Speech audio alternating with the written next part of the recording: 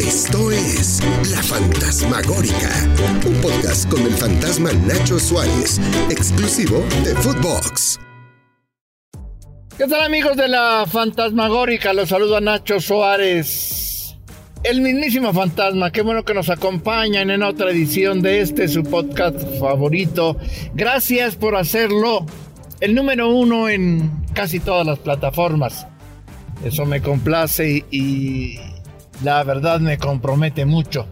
Hoy vamos a tocar un tema que resultó vital para que quizá Estados Unidos y Canadá, incluso México de rebote, tengan un mundial de fútbol en el 2026.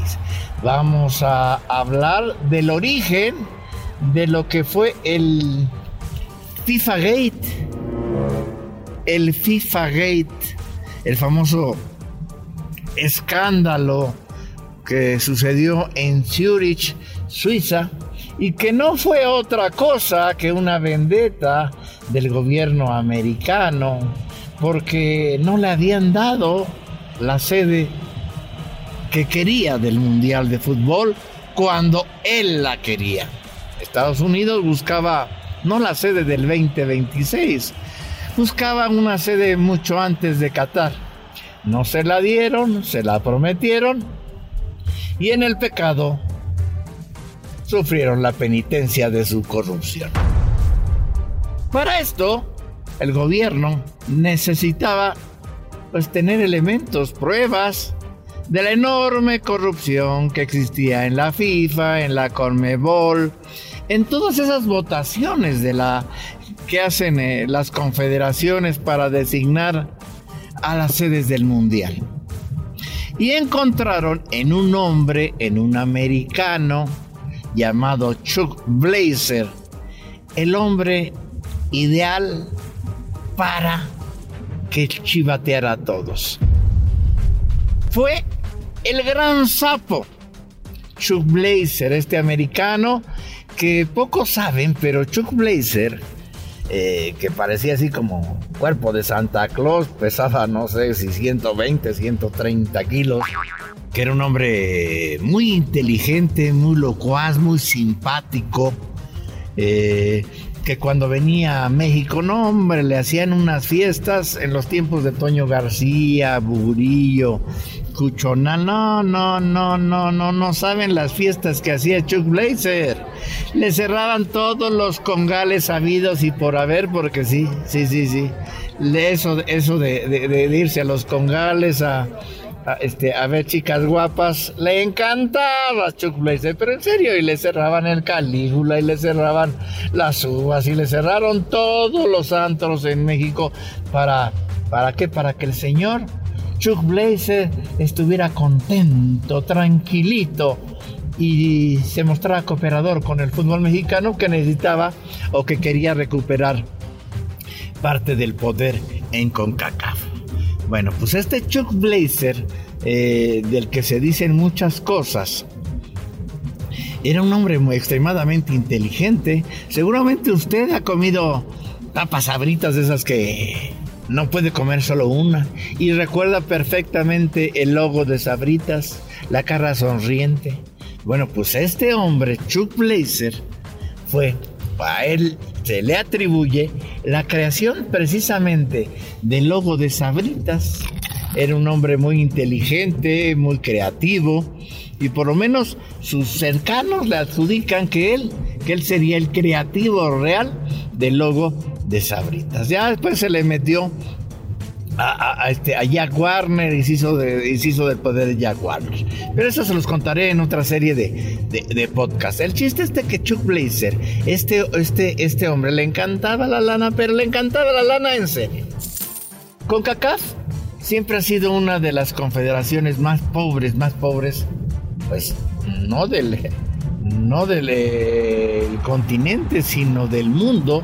En aquel tiempo, estoy hablando de la década de los 90s, pues Chuck Blazer, que cuando tomó el poder detrás del trono de Jack Warner, pues mudó las oficinas de la CONCACAF. Las oficinas de la CONCACAF estaban en Guatemala. En Guatemala, sí. Y estaban en Guatemala porque eran más baratas que tenerlas en México. No se gastaba mucho.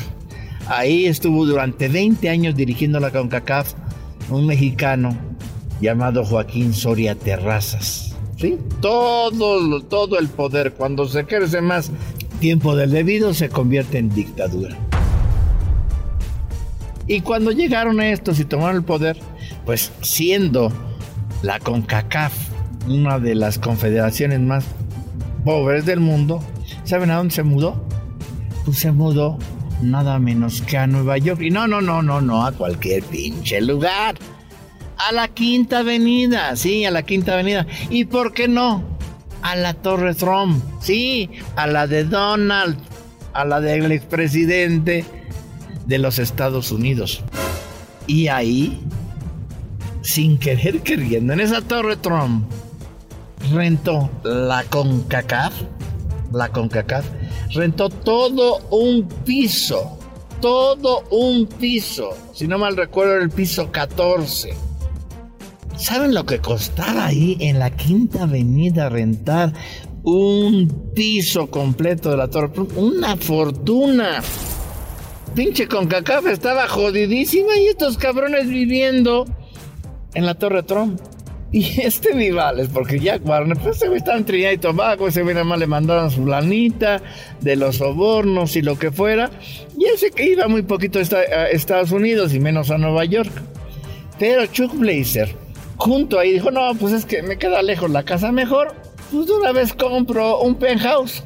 Y compró un penthouse al lado de Donald Trump. Imagínate la lana que tenía este cabrón de Chuck Blazer con la lana que tenía de los derechos de televisión de los mundiales. Bueno, pues Chuck Blazer era vecino de departamento, de penthouse de Donald Trump. Costaban una enorme fortuna, pero le valía madre, pues él no pagaba. Y aparte la oficinita que tenían en la Torre Trump, pues era su oficina, que estaba muy grande. La de Jack Warner, que pues yo creo que era un 4x4, un poquito más pequeña.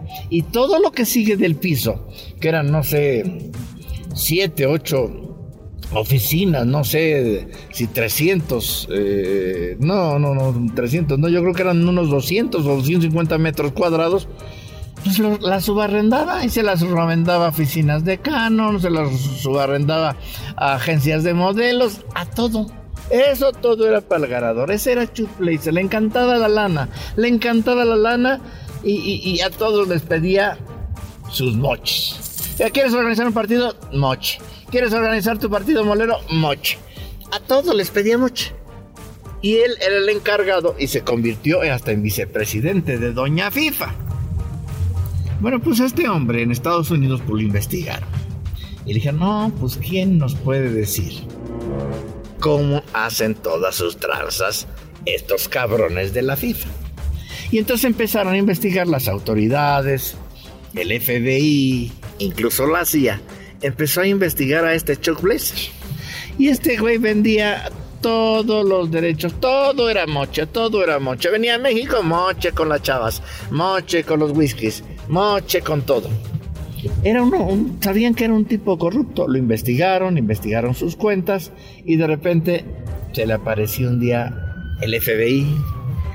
Y así como diría aquí aquel chinito que agarraron con un chingo de lana. Oye, Chuck, ¿copelas o cuello? ¿Copelas o te metemos al bote? ¿Copelas o te quitamos toda tu lana? Y a cambio de inmunidad, de que no le quitaran toda la lana que tenía en departamentos de playa, en las Bahamas, en Santo Domingo, su depa en Las Vegas, su depa sus depas en Miami y en varias partes del mundo, aceptó cooperar con el FBI. ¿Cómo? pues como sapo. Él se encargaría de echar de cabeza a todos. ¿Cómo? Pues le empezaron a colocar micrófonos. Así como en las pinches películas de espías, pues se llevaban a Chuck Blazer a Suecia, a la Conmebol, a Suiza, a donde había reuniones, y le ponían micrófonos ocultos, así como pasa en las pinches películas, que unos por las axilas, otros en los lentes, otros en los pinches botones, así. Y entonces Chuck Blazer se juntaba con Grondona, que también le encantaba el billete, se juntaba con Figaredo, que también le encantaba el billete, con Teixeira, con todos los mafiosos y corruptos de la Conmebol. Y con todos platicaba, oye, pues a ver cómo le hacemos esto, dónde está mi lana, qué vas a hacer. Siempre con el velo protector del FBI. Sí, como si fuera un superespía. Se convirtió Chuck Blazer en un superespía. Y así fue recabando datos, supieron a quién le daba, cuánto le daba, a dónde le daba, por qué le daba. Así agarraron uno por uno. El gran sapo trabajó de manera encubierta para el gobierno americano, hoy se sabe, más de 3 años. Lo que acumularon en grabaciones, en evidencia en video, pues era terrible. Por eso, cuando ya tenían todo, absolutamente todo de todos, porque fue un seguimiento muy cabrón, dijeron, ahora sí, les vamos a apretar los Willys. Y llegaron y los agarraron prácticamente a todos como si fuera en una redada en un hotel. Ya cuando los llevaron, pues todos estaban en Estados Unidos, todos, por burros, por confiados, porque se tiene impocable, pues tenían toda su lana en Estados Unidos, un chingo de cuentas, departamentos para sus hijas, todos tenían de casa y dinero en Estados Unidos, aparte de las que tenían en los paraísos fiscales. Entonces, pues la FBI se los pusieron de pechito. Cuando los agarró, como tenían dinero en Estados Unidos, y se fue. Su mejor argumento va a decir, a ver, te voy a acusar en Estados Unidos para que no te escapes. Y los llevó a juicio a Estados Unidos en Nueva York y los metió en el tambo. Muchos confesaron para tratar de no pasarse su vida en la cárcel. Otros siguen sus juicios. Pero nada se hubiera descubierto si Estados Unidos no le hubieran quitado la sede del Mundial que después le asignaron a Qatar y que antes le habían asignado a Sudáfrica. Eso hizo encabronar a los gringos. Nada se hubiera descubierto del gran botín que era la mafia de Chuck Warner, de Jack Warner, de Chuck Blazer, de Joseph Blatter, de Figueredo y todos sus bandidos, si no hubieran hecho encabronar a los gringos. Los hicieron encabronar y se los chingaron. Encontraron en Chuck Blazer al gran sapo. Soy Nacho Suárez, el fantasma, y esta fue La Fantasmagórica. Esto fue La Fantasmagórica con el fantasma Nacho Suárez, podcast exclusivo de Footbox.